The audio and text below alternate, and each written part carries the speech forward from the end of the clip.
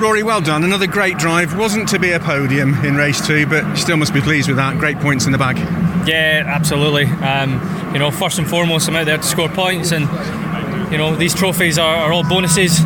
Definitely didn't have the same kind of feeling that I had in race 1, where felt like I was able to pressure Tom, but they just kind of dropped away. And I think once BMW's got into their stride and they started to put me under pressure, I then had to adjust my line, and it just the race got away from me a little bit. But hey, we'll regroup. I'll look at anything I can do better. The team are going to try and improve the car, and we'll have a go in race 3. Certain amount of rubbing and nudging in that race. You seem to keep out of that, as you always do. Bring the car home in one piece.